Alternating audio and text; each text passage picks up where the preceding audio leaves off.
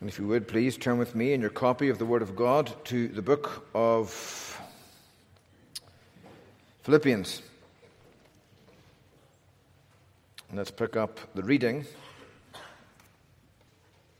in verse 7. We'll read down to verse 16. This is the Word of God. Please take heed how you hear.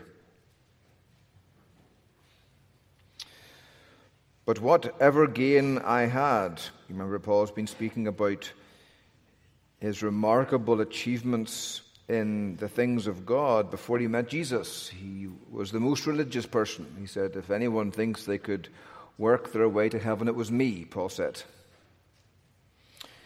Whatever gain I had, I counted as loss for the sake of Christ. Indeed, I count everything as loss because of the surpassing worth of knowing Christ Jesus, my Lord.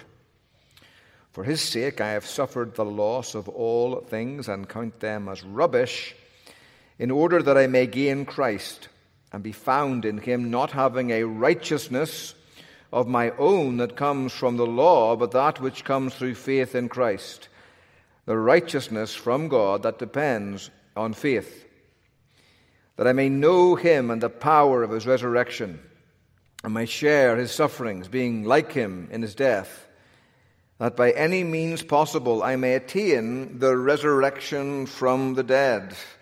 That he's wanting to feel the power, the full power of the cross of Christ and Easter morning, here and now. Not that I've already attained this, Paul says, or I'm already perfect, but I press on to make it my own now. He wants to feel the full resurrection power of Christ, because Jesus has made me his own. Brothers, I do not consider that I have made it my own, but one thing I do, forgetting what lies behind and straining forward to what lies ahead, I press on toward the goal for the prize of the upward call of God in Christ Jesus. Let those of us who are mature think this way, and if in anything you think otherwise, God will reveal that also to you. Only let us hold true to what we have attained. Amen. The grass withers, the flower fades, but the word of God endures forever. Well, we live, it has been remarked, as the cool generation who are addicted to distraction. Sam Fuchs and Autumn Gray, two online artists who take pictures and shrink them down and put them together and make much bigger pictures of things. A collage. They comment on our generation saying, I feel like distraction has a big part to do with our generation's story. I wonder what sort of effect it will have on us in 10 years. But it doesn't seem like it's trending toward a more productive future for us. Everyone's sort of mentally obese, Fuchs comments. We're overloaded with images. I feel like distraction has a big part to do with our generation's story. We will not be a great generation, Autumn Gray said. We're too self-absorbed, spending most of our time on frivolous things like posting photos of ourselves. We're just the cool kids. We'll be the cool generation. Where do these distractions come from? Well, they come from this world and also from the virtual world. Like spam email. In 2006, and I don't think the problem's got any less, 183 billion spam emails were sent in America every day. 183 billion. May the fleas of 1,000 camels infest their armpits. A collective total, it's estimated that American workers spent 22.9 million hours a day deleting these emails. How do you get any work done? I think most of them come to my inbox, actually, but that's nonetheless. Then you've got apps like TikTok. Now, I don't have TikTok, and I don't recommend you having it either unless you want the Chinese Communist Party to have full access to your GPS location and all of your internet passwords and so forth and so on. But TikTok users, for those of you who are too old for TikTok, which means anyone over 35, it's an app that plays these short videos, right? But it's feeding into the attention span of our young people. 50% of TikTok users said that if a video lasts longer than 60 seconds, they find it stressful. 60 seconds. A third of the users actually play the videos at double time. Double time. One TikTok user who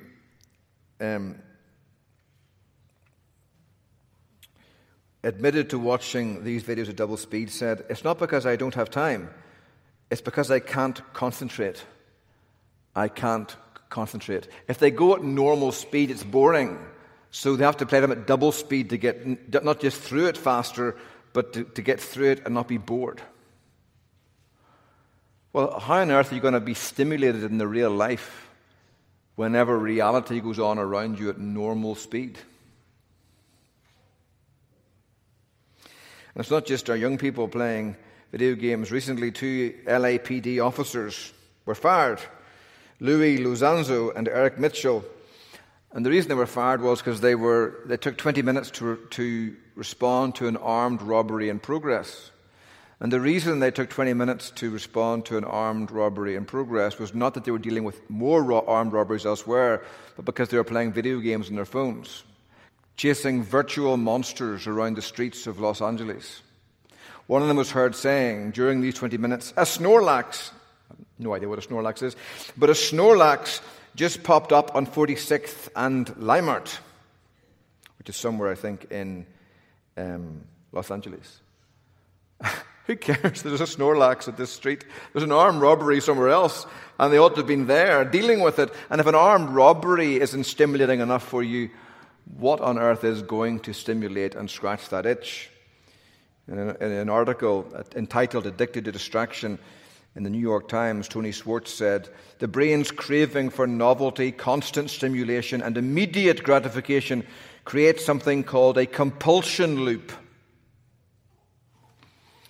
It's when you're flicking through the Facebook page or the news or whatever, and there's always something new just over the next page to look at something else, and you find yourself in this compulsion loop, just being fed little flashes of dopamine in your brain that can keep you doing that kind of thing for hours. Well, in our text this morning, Paul is continuing his message to us on Christian growth, and he's saying to you, distraction isn't just a threat to your life in this world, it's a threat to your soul, and you must learn to deal with distraction if you want to experience the power of God growing you up in your spirituality and in your experience of Christ. Now, last week, if you can remember that long ago,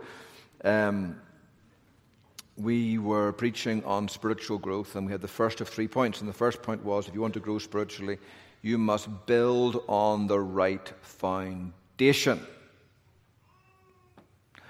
which is Christ.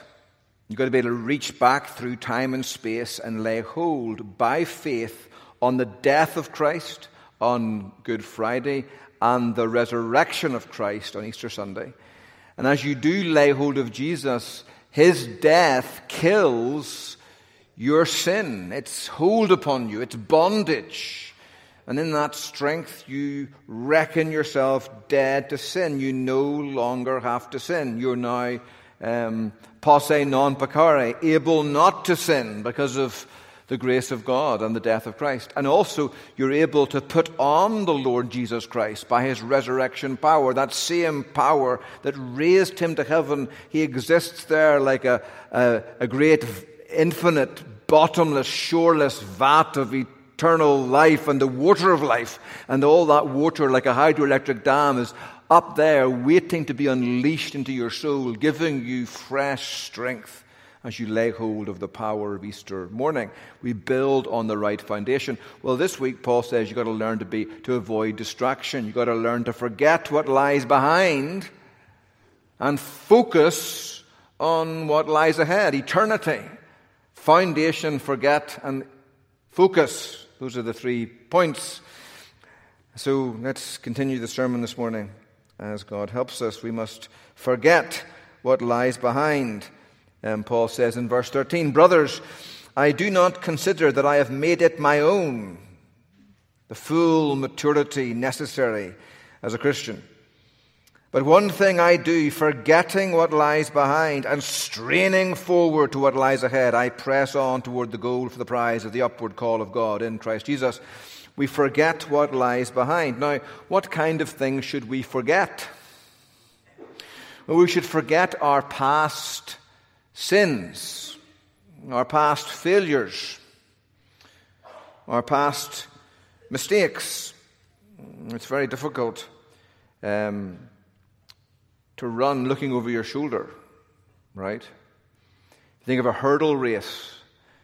Eric and I, we used to do the steeplechase many years ago, and those hurdles, when you hit them, you didn't knock them down, they knocked you down, right? But the sprinters, when they're sprinting 110 meters or the 400-meter hurdles, they have much more flimsy hurdles, girly boys. And if you knock them down, they'll fall over, but they'll slow you down, right? Sorry if you're a hurdler, forgive me, I'm joking. But you need the manly hurdles of the steeplechase, is what I'm saying. But those hurdles, you hit them and they fall over and it slows you down just a little bit. And if you see somebody getting up, and occasionally, even in the Olympic final, you'll watch somebody knock every single hurdle down. And it's like it's a triumph of perseverance. They finish the race, but I've seen them do that before. And what happens is you knock one hurdle down, and you're always in your mind's eye one hurdle behind yourself, thinking about the last hurdle you knocked down. And then that is not a good foundation to meet the next hurdle you must clear. And it's exactly like that in your Christian life. It's very difficult to run forward looking over your shoulder, thinking about your past mistakes, your past failures, opportunities that slipped you by, mistakes you made, and sins you have committed. And I see so many Christians who are like that. Their minds are locked in the past and their previous sins in the past, defining their present misery in the moment. Now, of course, you never really forget our past sins. We can't do that until we have Alzheimer's disease, God forbid. But what Paul means is we must not allow them to absorb our attention or impede our progress. That's somebody else's language, but it's helpful. They mustn't absorb our attention or impede our progress. How do you do that? How do you run forward without looking over your shoulder? Well, you take your past failures, your past mistakes, your past sins to God and to the God of the gospel. Turn back in your Bibles a second to Micah chapter 7 and verse 18.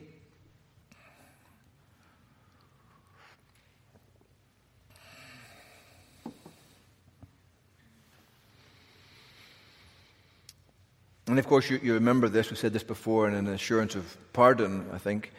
But Micah, or Micha in Hebrew, is Mi-ka-ah. And that's who is like Yahweh. Mi is who, and ka is like, and Yah is Yahweh. And so Micah's name has a meaning, who is like Yahweh. And through his life, evidently, he spent some time thinking about the meaning of his name.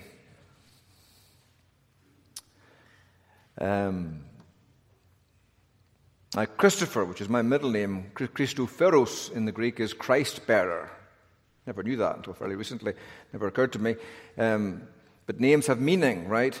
And Micah, who is like Yahweh. And Micah's thought about that.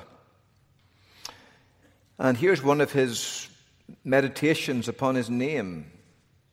Who is like you, a God who pardons iniquity? He pardons the hidden crookedness of the heart and passes over the rebellious act of the remnant of his possession. It's incredible. He passes over. It's the Passover word from Exodus, passing over. He passes over not just our accidental sins that we didn't mean to do. He passes over your deliberate sins that you did on purpose when you defied him and said, who is a God like Yahweh that I should obey him? We lifted our fist and did what we knew was wrong, an act of presumptuous wickedness, and the God of heaven is willing to pass over it. But that word pass over is a word with history. He passes over us. It's the angel of death swooping down like an A-10 warthog on a strafing run. And he's coming down upon us. We deserve the full power of that 30-millimeter cannon tearing us to pieces forever. And as he's coming down, the forward air controller says to him, "No, we have a different target, just over the hill." And he swoops down over us, crests the hill, and the new target comes into vision. It's the target of God's own Son, who deserves only God's blessing. And the angel of death says, "You want me to destroy him?" And God says, "Yes." Open fire. With what weapons? All of them. And he unleashes it all upon Jesus, who deserves only God's blessing. And he passes over you only because of his resolve to pass on to him and destroy him. And he did that. And it staggers Micah. He does not retain his anger forever because he delights in unchanging love. It's the prodigal son's father. And that lad had cursed the father, literally. He basically said, "Dad, I can't wait for you to die. Give me the money now." A greater act of disrespect you could not imagine or calculate. And he walks off with his father's money and goes off and spends it all on a horse. And the father was angry about that. But it didn't stop him loving his son. And every day the old man stood at the door and opened the door and looked out across the path to the fence and the gate to the home, and beyond that along the meadows and over the meadows and the hills, as far as the eye could see, to the furthest distance of the path. And every day that old man went out and looked and wondered, maybe today will be the day when my son comes back. And then every day it never happened, and tomorrow was the next day, and the next day, and then one day tomorrow was today, and the old man opens the door, and there, at the very limit, cresting the hill, is a stick figure with his head bowed and his heart broken, and with the taste of pig food on his breath. And he's coming down the hill, and the old man says, "Oh, that's my son. I recognize that walk anywhere." And he was angry, yes, but he didn't delight in anger. He delighted in unchanging love. And out the old man ran across the front paddock and across the pasture and down the path, and he embraces the son, delighting in unchanging love, having compassion on him again, treading iniquities underfoot. God casts all our sins into the depths of the sea, Micah says. Not the shoreline, not out 100 yards from the shore in the shallows that are exposed with every tide going out and coming back in again, but out in the depths, the Mariana Trench, 31,064 feet, whatever it is, as far deep down in the water as the planes fly high above in the heavens, 30,000 feet. And that's where God throws it all. That's where Christ, the scapegoat, has taken it all. Your guilt is gone, Christian. Your shame is gone. The sins are gone. The iniquities are gone. The transgressions are gone. Their judgment is gone. You think, but their consequences remain. And for some of you, the consequences are very deep, painful consequences. David knew a thing or two about that himself. But even those consequences, Bathsheba and Uriah, and through that union comes Solomon and Jesus. Even our mistakes, the consequences are all wrapped up in the promises of the gospel. Even these things shall work together for your good. And so God says, don't spend your life looking back over your shoulder at your old success, your old sins, and think, oh, No, forget what lies behind. Don't let it distract you, confuse you, depress you, discourage you. Take them to Jesus, take them to the cross, lay hold of Christ, forgetting what lies behind. But you should also forget about your successes. They can be equally bad, because they will incline you to think a little too much of yourself and not enough of Jesus. Look at my family that I've built, these fine children I've raised. They aren't part of the riffraff out in the public school system of America. You might say to yourself, these children obey me. They aren't beating one another up. They aren't knocking their teachers to the ground like that awful thing that happened this week. A teacher almost killed by a student, and all she did was take away his Nintendo Switch, and he was 6'6", 270 pounds, almost beat her to death. It's an incredible picture, terrible. And the chaos in our public schools, and you know, oh no, my children are well disciplined, well trained, well educated. I am Lord of my home. I rule my home well, and I keep the Sabbath. And I thank you, Lord. I'm not like other men, Sabbath breakers. I don't use pornography like these other men. And you can think too much of yourself. And the more you think like that, the more you're putting a stress on something you have done, and you're thinking about your righteousness and how great you are. And you cannot do that without thinking less and less and less and less and less and less and less of Jesus Christ. Before you know it, you'll be thinking nothing of Christ and everything of yourself, and it'll trip you up and you'll fall flat on your face as if somehow your goodness came from yourself, and your good day somehow put God in your debt as if He owed you something. God owes you nothing. Even your successes are gifts from His grace and mercy.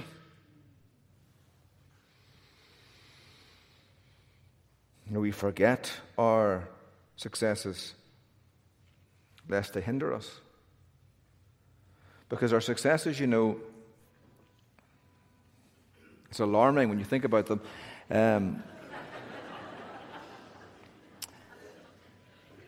Because it distracts you, as that car alarm was distracting me.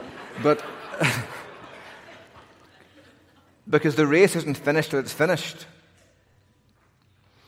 You've got to finish it. You might run 25 miles of the marathon or 26 miles, but you've got those 0.2 left to finish it.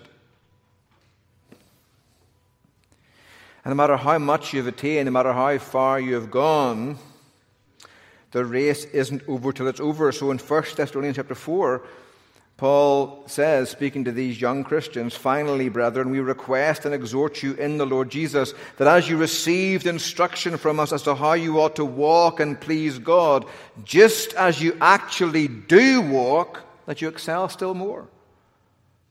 You are walking, you are pleasing God. Paul doesn't say, sit back and take a breather. Excel still more. Later in the chapter, verse 9, he says, now as to the love of the brethren, we have no need, or you have no need for anyone to write to you. No need. You don't need me to tell you to love one another, for you yourselves are taught by God to love one another. For indeed you do practice it toward all the brethren who are in all Macedonia. All the brethren, all Macedonia. Could God say to you, thus we love all the brethren who are in all Guilford County or North Carolina? But He could say that to these people. And yet Paul says, but we urge you, brethren, focus on something else. You've mastered the love thing. Let's focus on something else. No, he says, we urge you, brethren, to excel still more. Forget about your past successes. In a very real sense, you can do better. Press on. John Chrysostom of Damascus, the 4th century preacher, said this, thus too we should act. We should forget our successes and throw them behind us, for the runner reckons not how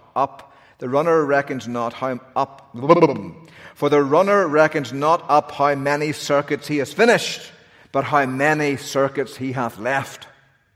We too should reckon up not how far we are advanced in virtue, but how much remains for us. For what doth that which is finished profit us, when that which is deficient is not yet complete? That's Paul's attitude. And there was the old golden mouth, Chrysostom, the great preacher of the 4th century. So forget what lies behind, Christian. Forget what lies behind your sins and your successes.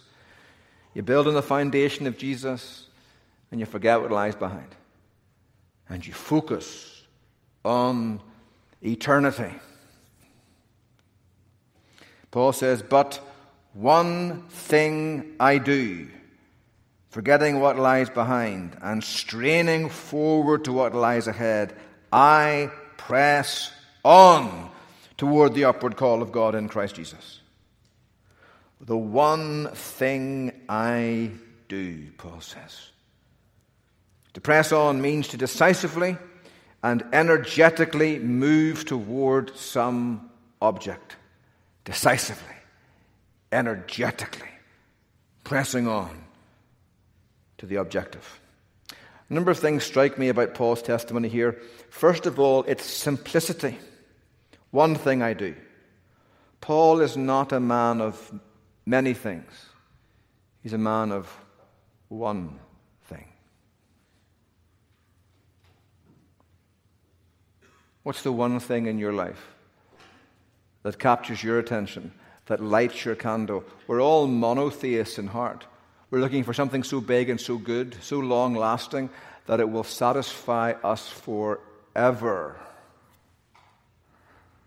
What's the one thing? What's the one thing?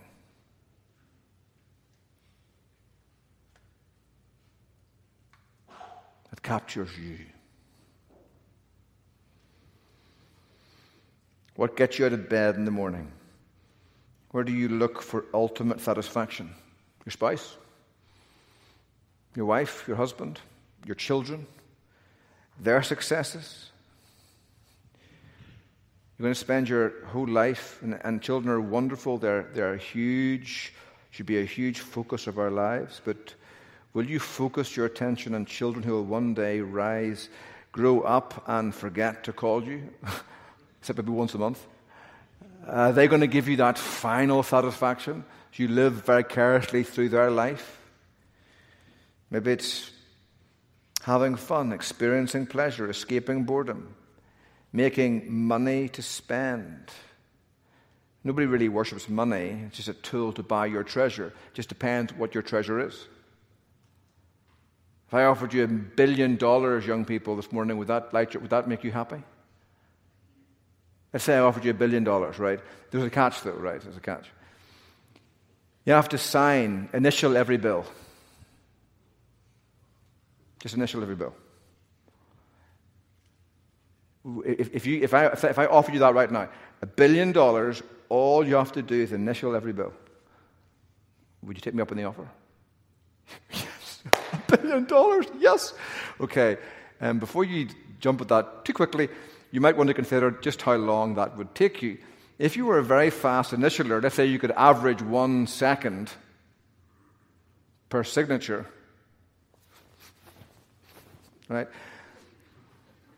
And you don't want to spend your entire life doing it, like 24 hours a day, because you've got to sleep and go to the restroom and eat and so forth. But because if you spent every waking moment and never slept signing bills, it would only take you 31.7 years to sign them all. You don't want to do that. So let's just spend 8 hours a day doing it, right, and have the rest of the day for yourself.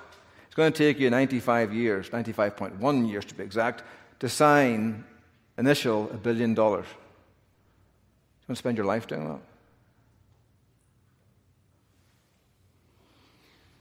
What's the one thing in your life that captivates you, that motivates you, that drives you on? The simplicity. Then also the activity. Paul is pressing on for the goal of the upward the prize. He's pressing on for the goal of the upward prize of God in Christ Jesus. He's pressing on. He's not just waiting for it to happen. Paul isn't just waiting for Christ to return. He's not waiting to die and then go to God. He's running toward it. He's pressing on. It's an active thing. If you turn forward in your Bibles a second, in 2 Peter 3,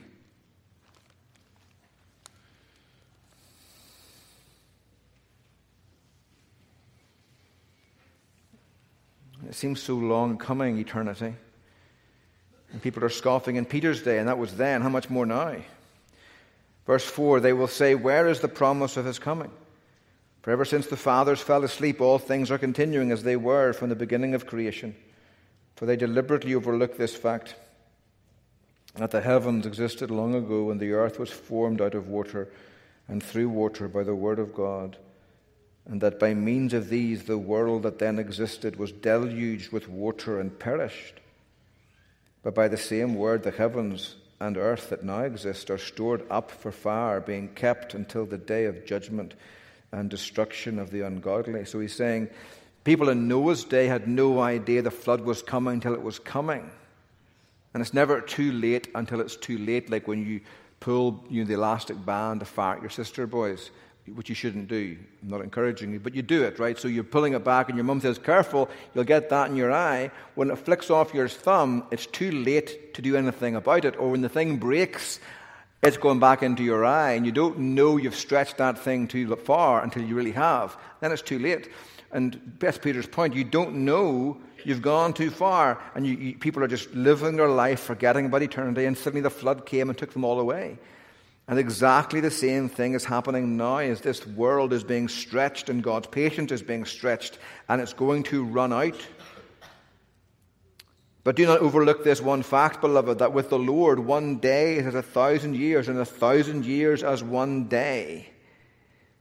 The Lord is not slow to fulfill his promise, as some count slowness, but is patient towards you, not wishing that any should perish, but that all should come to repentance. But the day of the Lord will come like a thief, and then the heavens will pass away with a roar, and the heavenly bodies will be burned up and dissolved, and the earth and the works that are in it will be exposed. Since all these things are thus to be dissolved, what sort of people ought you to be in lives of holiness and godliness, waiting for and hastening the coming of the day of God, because of which the heavens will be set on fire and dissolved, and the heavenly bodies will melt as they burn? We don't just wait, we hasten. Think about that. This is Paul David Tripp in his book, Do You Believe?, talking about this very passage. Peter has just said that everything around us, think about this, all those things that locate and orient us, all of the physical things that occupy and entertain us, every single thing in this created world will be burned up. Look around right now. Everything that you are looking at will be gone. None of it is permanent. It'll all evaporate in the searing heat of a final display of the glory of God's power. Let this sink in. It will all, every bit of it, be gone forever. Every building, every mountain, every stream, every lush garden, every animal, every monument, every tree, every limestone cliff, every sea creature, every sandy shore, every wardrobe of fine clothes, every car, every highway, every place of solace or amusement, yes, every physical thing will be burned up. It's hard to find a more stunning statement in all of Scripture. None of the things we tend to think will always be there are permanent. This physical world is not ultimate.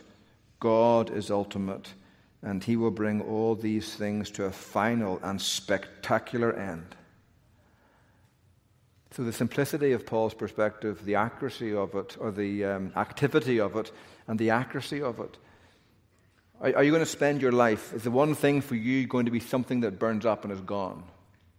Or something that's destined to last forever? Are you going to live for the passing moment or the lasting eternity? Those are the two choices. Are you going to live for things beneath the heavens, which the Kohelet says are meaningless, like vanity, a will-o'-the-wisp, a smoke bubble that little boys chase, and they get their hand on it and it bursts. And they're waiting for the next soap bubble to chase. But they're never substantial. They're full of these beautiful colors and rainbows of the oil in the membrane, but it bursts. And everything in this world, whatever you chase, it bursts. Which is why the movie stars and the pop stars, so many of them turn to alcohol and drugs, because it's just all just a little bit boring. The alcohol and drugs makes the world go at double speed, like the TikTok video, because normal speed, even when it's pop star normal speed, just gets a little bit boring. Once you reach the top, you ain't got no place left to go except down. Are you living for eternity, or are you living for time? Are you living for things that are destined to burn up, or things that are destined to last forever? Are you living for yourself, or are you living for the glory of Jesus Christ and the upward call of God? It's amazing, how we can be distracted. I was reminded of that recently. My number 2 son has just finished, or is finishing, his driver's education classes. Streets of North Carolina, beware. And in that course of that, they watched a video that I'd seen before, and it's a distraction video. And it's a high-rise parking lot, and in the middle of the lot, kind of under the concrete sandwich, there are 2 basketball teams: a team dressed all in white, a team dressed all in black, and they've got 2 balls, and the players are all mixed up. And the black team are passing amongst the black team, and the white team are passing among the white team. And the test for your focus is, how many passes do the white team make? And you think, I got this. So you banish your ADD and you focus on the screen, and the white team, the balls are passing. It's hard because there's 2 teams passing 2 balls. So it's like, so you've got to really focus, and you're counting 1, 2, 3, 4, 5, 6, 7, 8, 9, 10. And it's like, at the end, it's like, whew, the answer is 23, and you go, yes. And then it says, but did you notice the moonwalking bear? You're thinking, what? And it kind of scrubs back through the video, and right enough, in the middle of this, all that basketball chaos, there's a bear doing kind of the moonwalk right into the middle of the people playing. He stops, middle of the camera, and goes, and then he walks off stage right. And you're so focused on the white things, you don't see any of the black players, and you don't even see a moonwalking bear, for crying out loud, walking into the middle of the screen. And that's just like you and me. We're focused on all the wrong things, all the things down here, and we don't notice the coming of eternity that's moonwalking toward us at a frightening speed. And we live for all of the things that don't really matter. Are you living for all of the things that don't really matter? I can be like that. God help me, I can be like that. And the glory of God is at stake.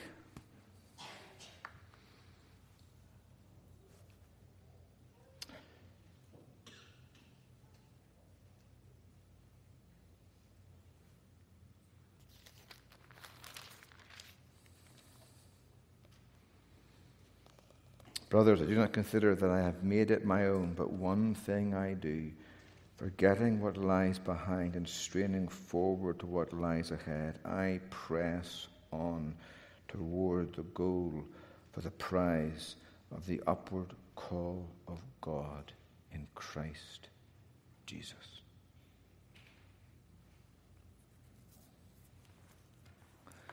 And one of the things you should do every Lord's Day, one of the things we do every time you open your Bible and read it at home, which is young people, which is why you should be reading your Bibles every day.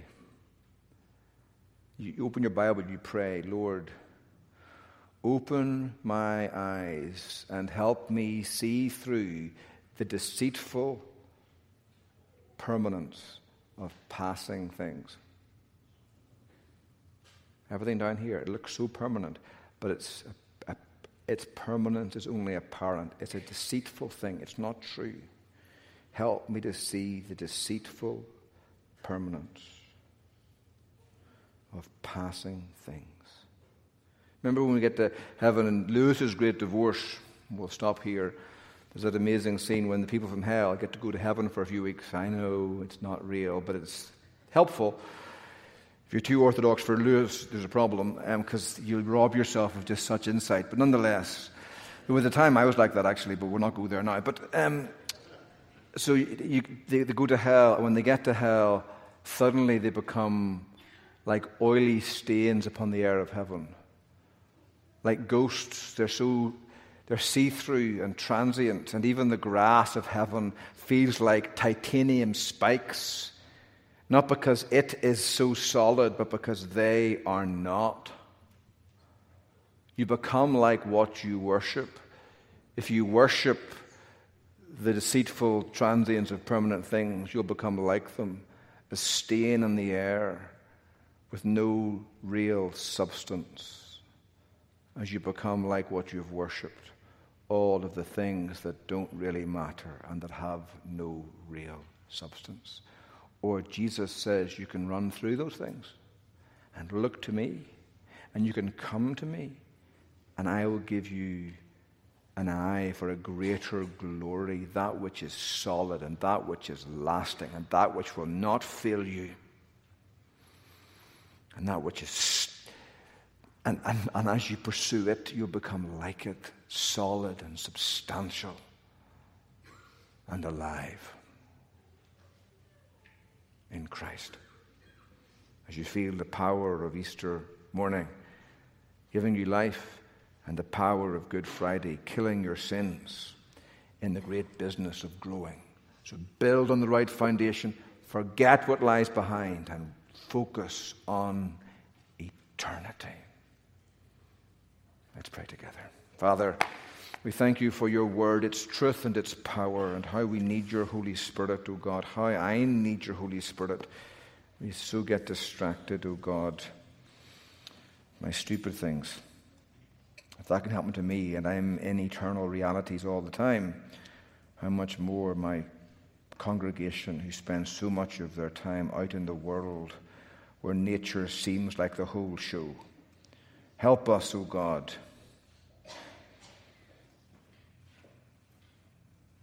Lest we live lives that are tales told by an idiot full of bluster and stuff that signify nothing. We offer these prayers in Jesus' name.